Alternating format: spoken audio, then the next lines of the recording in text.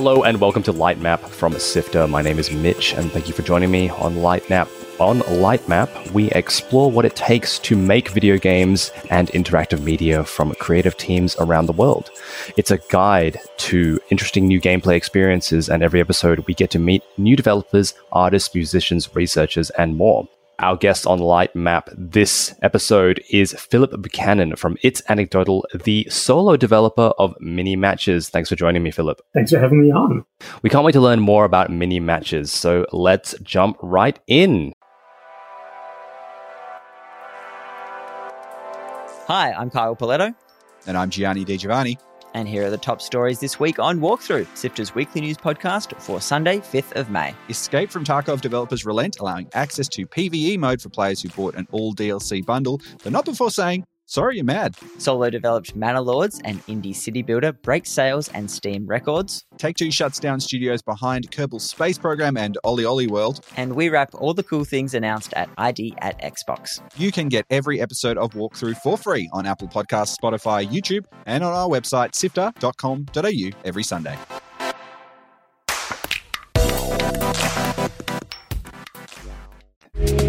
You're listening to Lightmap, interesting conversations with video game creators. So Mini Matches is the online multiplayer couch co-op game that features a collection of mini games for players to take part in. So in your own words, Philip, how would you describe Mini Matches?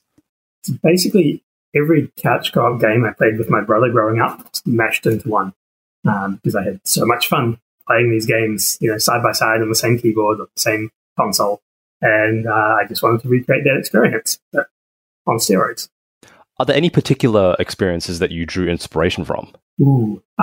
So if you play the game, you'll notice it jumps from basically every genre to every other genre. There's little bits of racing games. There's some of the classics. There's like a game where you shoot asteroids. There's a game where you drop bombs to try and clear bricks. There's bouncing balls. There's some soccer. There's some snooker. There are basically all the games I could think of that I had fun playing with other people. Was it a challenge to recreate those experiences without blatantly copying them? I mean, obviously, you don't want copyright infringement, and you don't want to do the same thing just because it's already been done. But it's not really a problem because it's a four-player game, and soccer is not really a four-player game. So obviously, recreating this in mini matches makes it absurd to begin with, and it's a very different experience playing it with four players. And I think that goes with pretty much every experience in the game. Was there a particular minigame that you really wanted to include? The very first one, the game, in fact, actually started out flying around these little spaceships and shooting asteroids and each other, picking up power-ups, and it was kind of a game by itself. But it wasn't quite enough to be a whole experience. It got, fairly stale fairly quickly. But it was, too good to throw away. So invariably I started adding all these other modes to it and then pared down the mechanics. So every player has one ability. You can use it once. It is fairly significant. You can interfere with the people you're playing with, and it creates a bit of a riot. But it started off with that one mode and then grew from there. Was there anything that you thought of that you couldn't include? There's so many ideas that came out in brainstorming. Every time I play with friends, they'll throw out new ideas. A lot of them are just too much work. There's kind of a framework that everything sits in. You have to have a certain amount of movement. You need to be able to use your power up to, give yourself an advantage. A good example would be like the first-person shooter game. I thought it would be really quite hilarious to go from all these 2D, fairly arcade-based games and then suddenly drop people into like a first-person shooter. But you can't reuse any of the existing code or any of the existing assets. Like that would be a completely separate mode that would require a huge amount of work to get working. And so I've tried to steer away from things that require me to start from scratch. And so everything I add and the plans I have to add new modes, they're all kind of piggybacking on what's already there of the core mechanic, like moving around, interacting, using your abilities. Mini Matches has a very tactile feel. It almost feels like you're moving around objects on a table. How did you achieve that level of immersiveness? Wonderful physics simulation. It's really nice in modern engines, especially Unity that's built in. that you can go in and you can very quickly tweak how things interact and how things feel. So for this, everything's scaled down. It's, as you said, it's very tactile. It's almost like playing with little blocks on the table. And that's because physics-wise, it is. Like intuitively, it feels like you're playing with toys because everything's at that scale. A lot of games, and I feel like a lot of people that start out playing with physics, you want everything to be big. You know, you make a spaceship, you make a spaceship size. You make an asteroid, you make an asteroid size. But these interact in very different ways to like a block that's this big. Lego blocks, effectively. So everything was tuned with this feeling of like the small toy-sized objects, and then adding on top really good interaction sounds. Everything's actually synced to the music, which makes it feel much more interactive in some ways. You get this feedback that kind of goes into this whole feeling synthesis of the game. You're playing the game, but you're making the soundtrack at the same time. So all of this kind of comes together to give a tactile, real-world platform. Can you tell me a bit more about that sound design? Did you do that as well, or did you have to get someone to help you out? So it's the one thing I can't do myself. I'm a terrible instrumentalist, and I don't compose. So I worked with Chao Wong, who is an amazing musician, as you can tell. We started off with this idea that we wanted to have the game music build itself as we played. So it starts off with these very small, coarse, like background loops, almost like an ambience. And then the first time you do something in the mode, you shoot, you bump into something, you interact, that sort of kicks off another couple of layers, and it builds on top of those. Every sound of the game is synced to the music. So shooting, moving. The player who starts winning has a special like instrumental section. So every character with every special ability has its own representation in the music. And if you're winning, yours plays. So you can kind of get this acoustic feel for who's winning, even if you're not looking at it. Can you tell me a bit more about those special abilities? Because usually in party games like this, everyone kind of gets the same character and they all can do the exact same thing, and the competition comes from the particular, just your understanding of the mechanic. Yeah. So I don't typically play many games. It's odd as a game developer not playing that many games, but one that That is not odd, by the way. That's the one thing we found with a lot of developers is developers don't get the chance to play a lot of games, even though they might like to. There's no time, and I don't want to be sitting in front of the computer after I've spent all day sitting in front of the computer.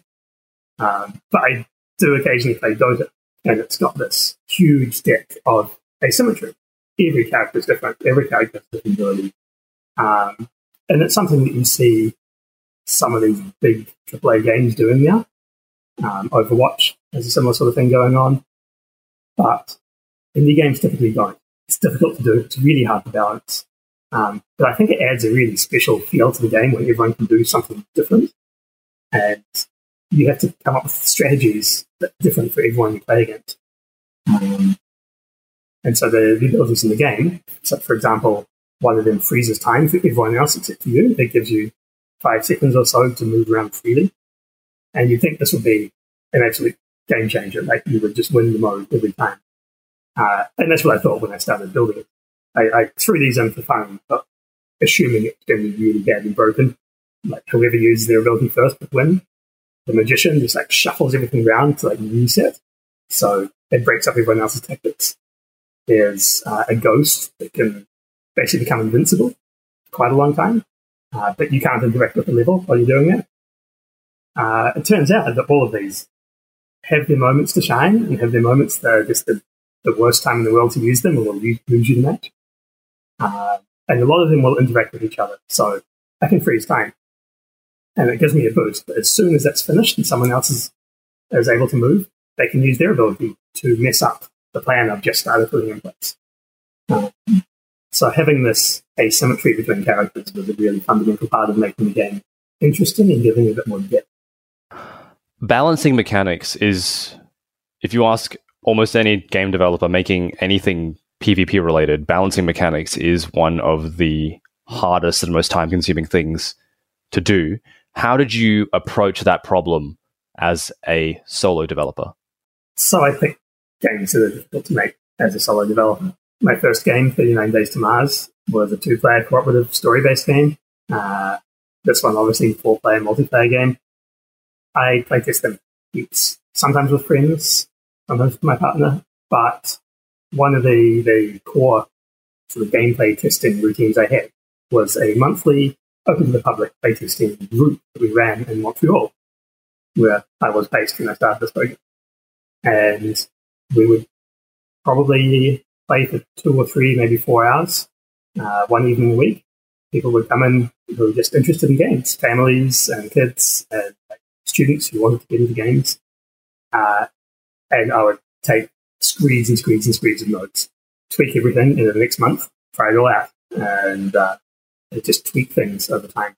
What was that experience like developing in Montreal? Oh, it's great. There's a huge community of indie developers, or a huge community of game developers in general. It's one of the largest in the world. And there are lots of meetups. There are lots of people around that have been through the same experience or can help you out with stuff. It's a very lively city for the game development. How do you compare that to now coming back to New Zealand and working there? What are some of the pros? What are the strengths and some of the challenges of the New Zealand game industry? Because a lot of people don't really realize that of the intricacies of the New Zealand game industry. Yeah, well, it's interesting because when I left, there wasn't really a games industry. There were a couple of companies who were doing very well on the global scene. They're quite large, but they were effectively paving their own way. There was no game development community.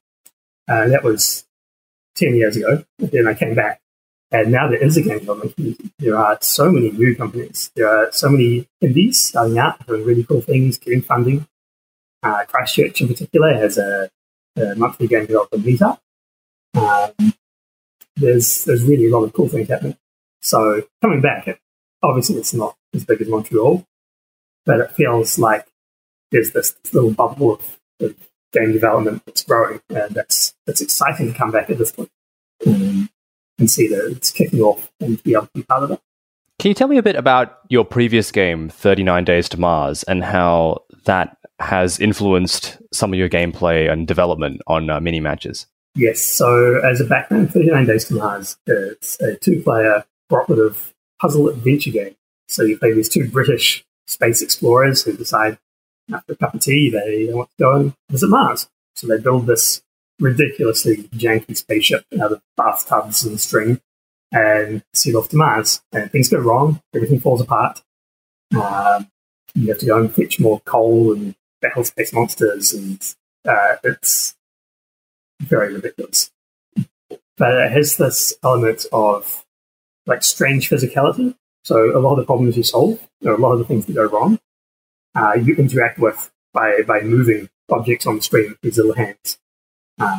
Things bump into each other. You'll spill the milk bottle when you're trying to make a cup of tea, or like try and spread jam on scones, and you're doing some gardening in the spaceship garden.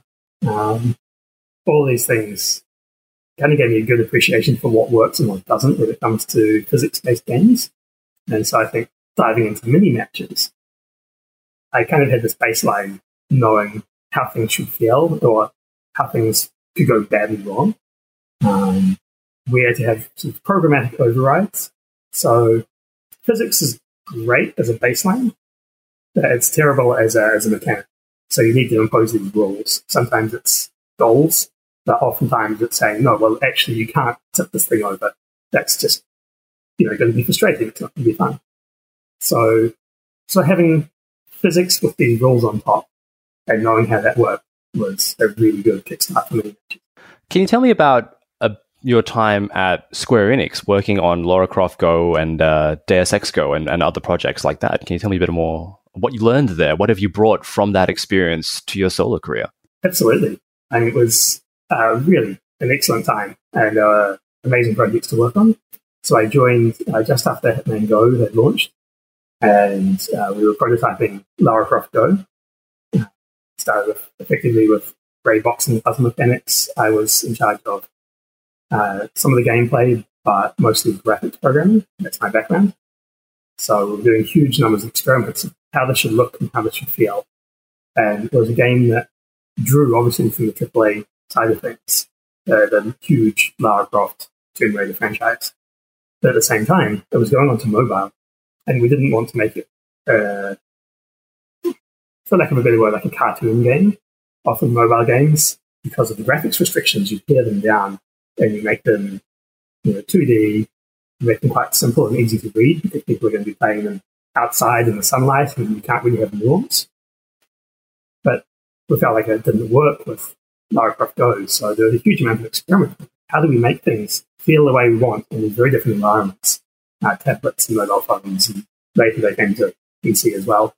So I learned a lot about how to prototype, and obviously a lot about working in small teams. There were, from memory, about 8 to 12 of us, depending on the stage of the project. And for a game, that well known, it's quite a small team. So I really got to have a lot of control over how the game turned out.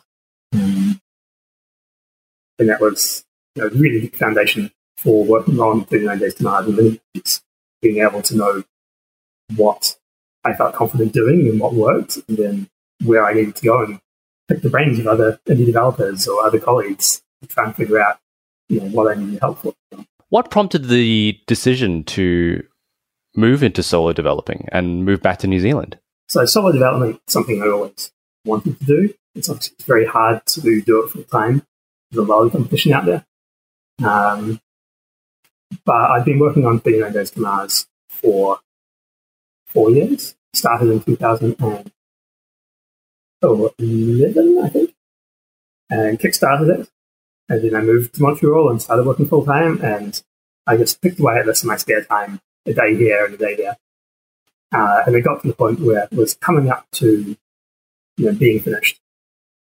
And I had to make a decision because launching an indie game part-time is entirely possible if you just want to get it out. But it's really hard to do by yourself in your spare time because the week or two leading up to launch and the week or two after launch are effectively very much full-time, more than full-time, dealing with everything. And I could have taken a sabbatical, I could have taken a holiday, but I really wanted to just focus on 39 Days to Mars. So I left Square Enix, which was a very difficult decision. Spent another month polishing up 39 Days to Mars and then launched it. And very luckily for me, it did well. What was it like seeing the game and people's reactions to your work, your personal work? Because with a solo game, that's you out there. Yeah, well, I heard someone mention that when you're reading reviews of the game, you remember the 1 in 10 or the 1 in 100 bad ones, and you don't remember the good ones. And to a point, that's true. There are lots of great reviews, lots of people having a great amount of fun, but there was also a frantic amount of bug fixing.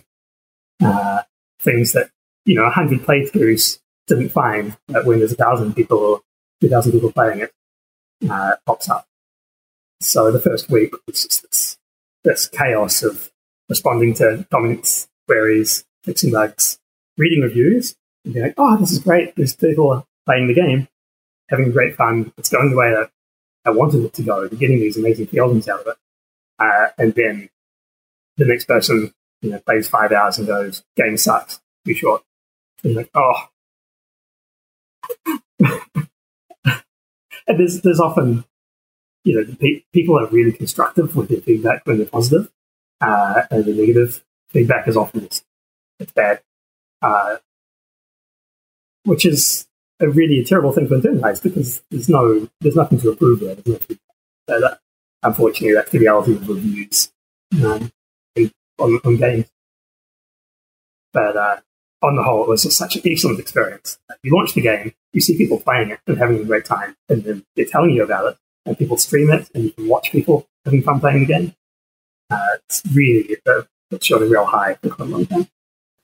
When do you feel that it's time to move on from a project? Because 39 Days to Mars is obviously something that you care a great deal about. But when all the bug fixing is, how do you know when all the bug fixing is done and it's time to move on? Because surely you can't bug fix and make another game as a solo developer. No, you can't.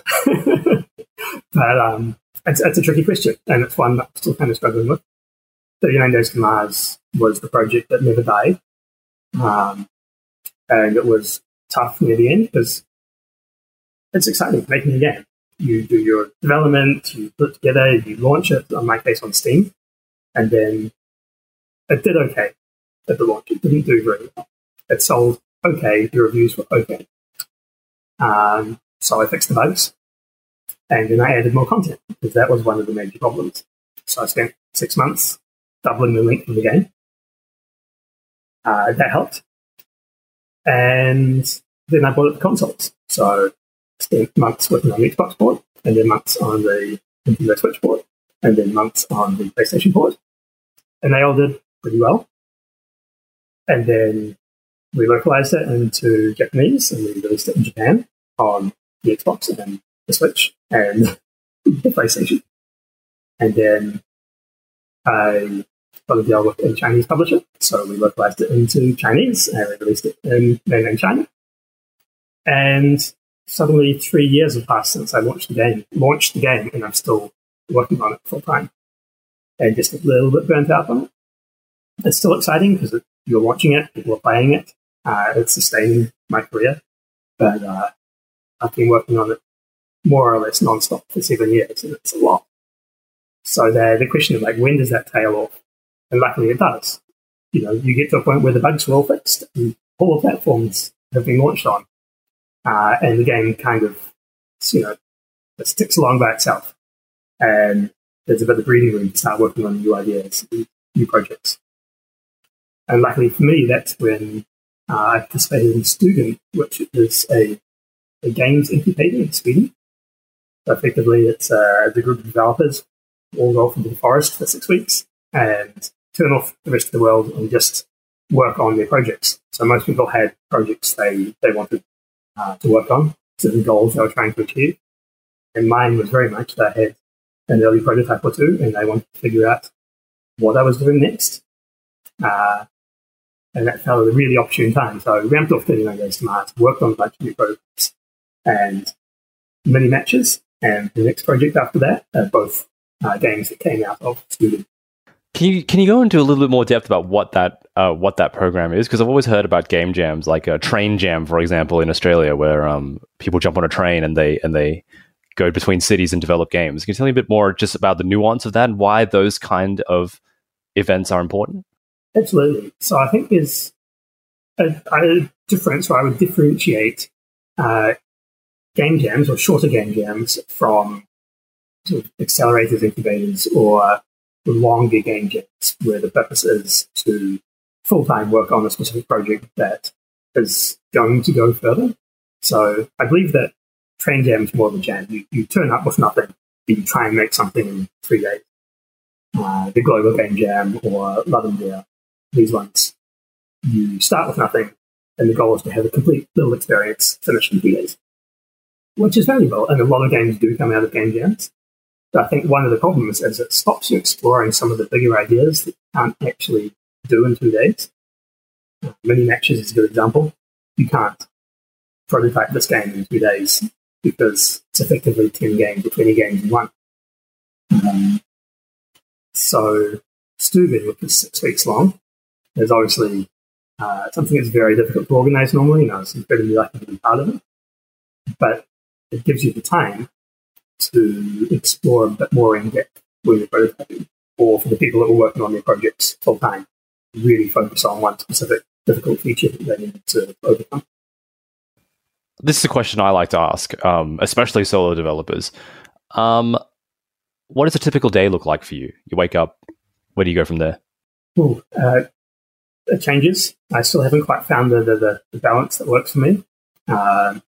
Sometimes I slice my week up vertically, and Mondays I'll wake up and do administration tasks.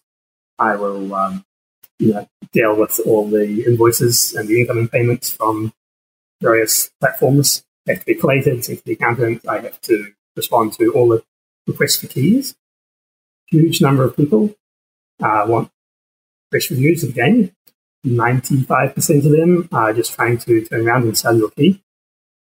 So there's a huge amount of work going in to make sure that you're giving the keys to the right people that are going to help you, and not people that are going to sell it.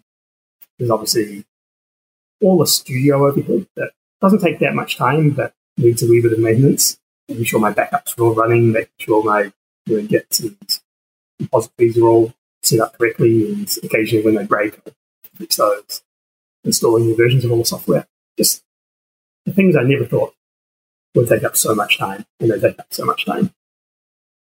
So that's usually one of my days. And another of my days will be it's kind of like a boring bug fix day. I'll assign myself, usually somewhere in midweek, to really close off the rest of the world and do something that I don't particularly want to do, that needs to be done. And then the rest of the time, it depends on the project. I'll have a task list and I'll pick the one that feels the most interesting to me, because I can.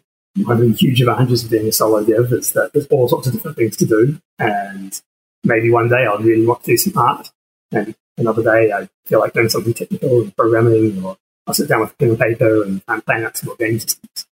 And there's no, the really cool thing about being, independent developer is that there's no one thing to do all the time.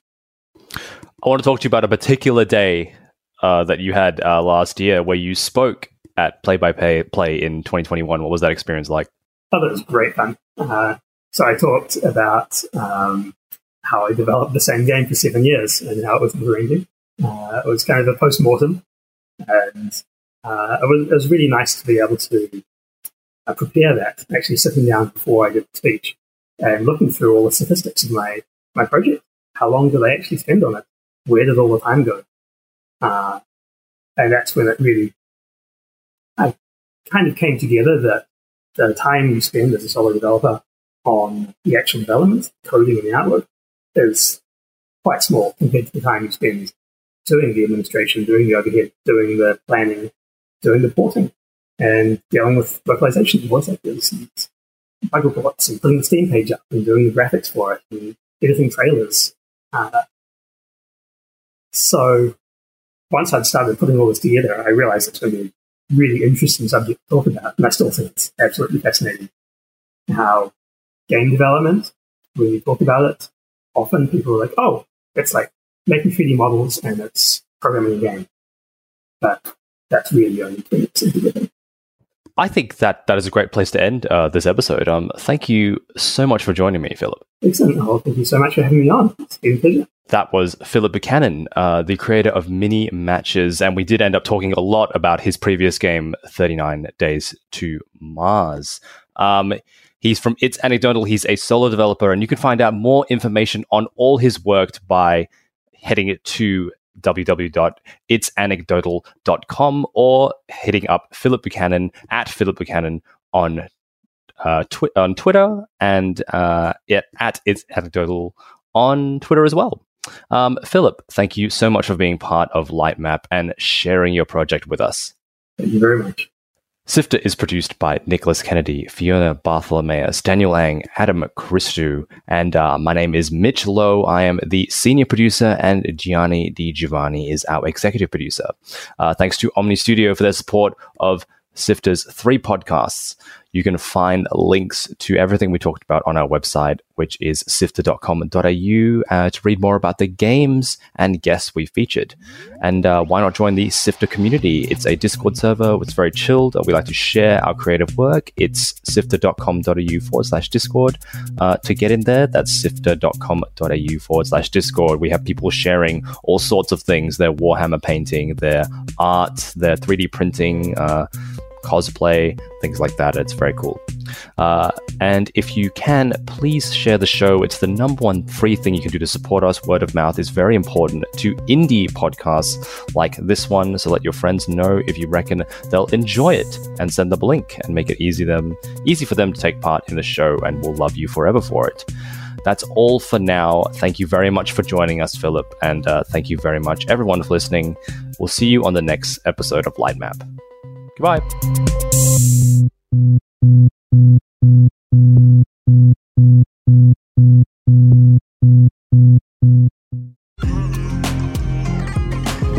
Hi, Chris Button here from Drop Rate, Sifter's video game review podcast. Unicorn Overlord might have a strange name, but don't dismiss its tactical prowess. It uses a tactics mode, and which is similar to the Gambit system that was in Final Fantasy XII for your squad mates. And you can say, okay, well, Hodrick, who's my Legionnaire with the big shield, I want him to prioritize protecting the back row. They're going to take the most damage. If they take a physical hit, they're going to go down, but I need them to be protected. So you can get quite granular with this, and I reckon you could build some pretty wild builds that are totally game-breaking, but it's kind of the fun of the tactical squad-based gameplay in Unicorn Overlord. Tune into Drop Rate to find out why Unicorn Overlord might just be one of 2024's sleeper hits.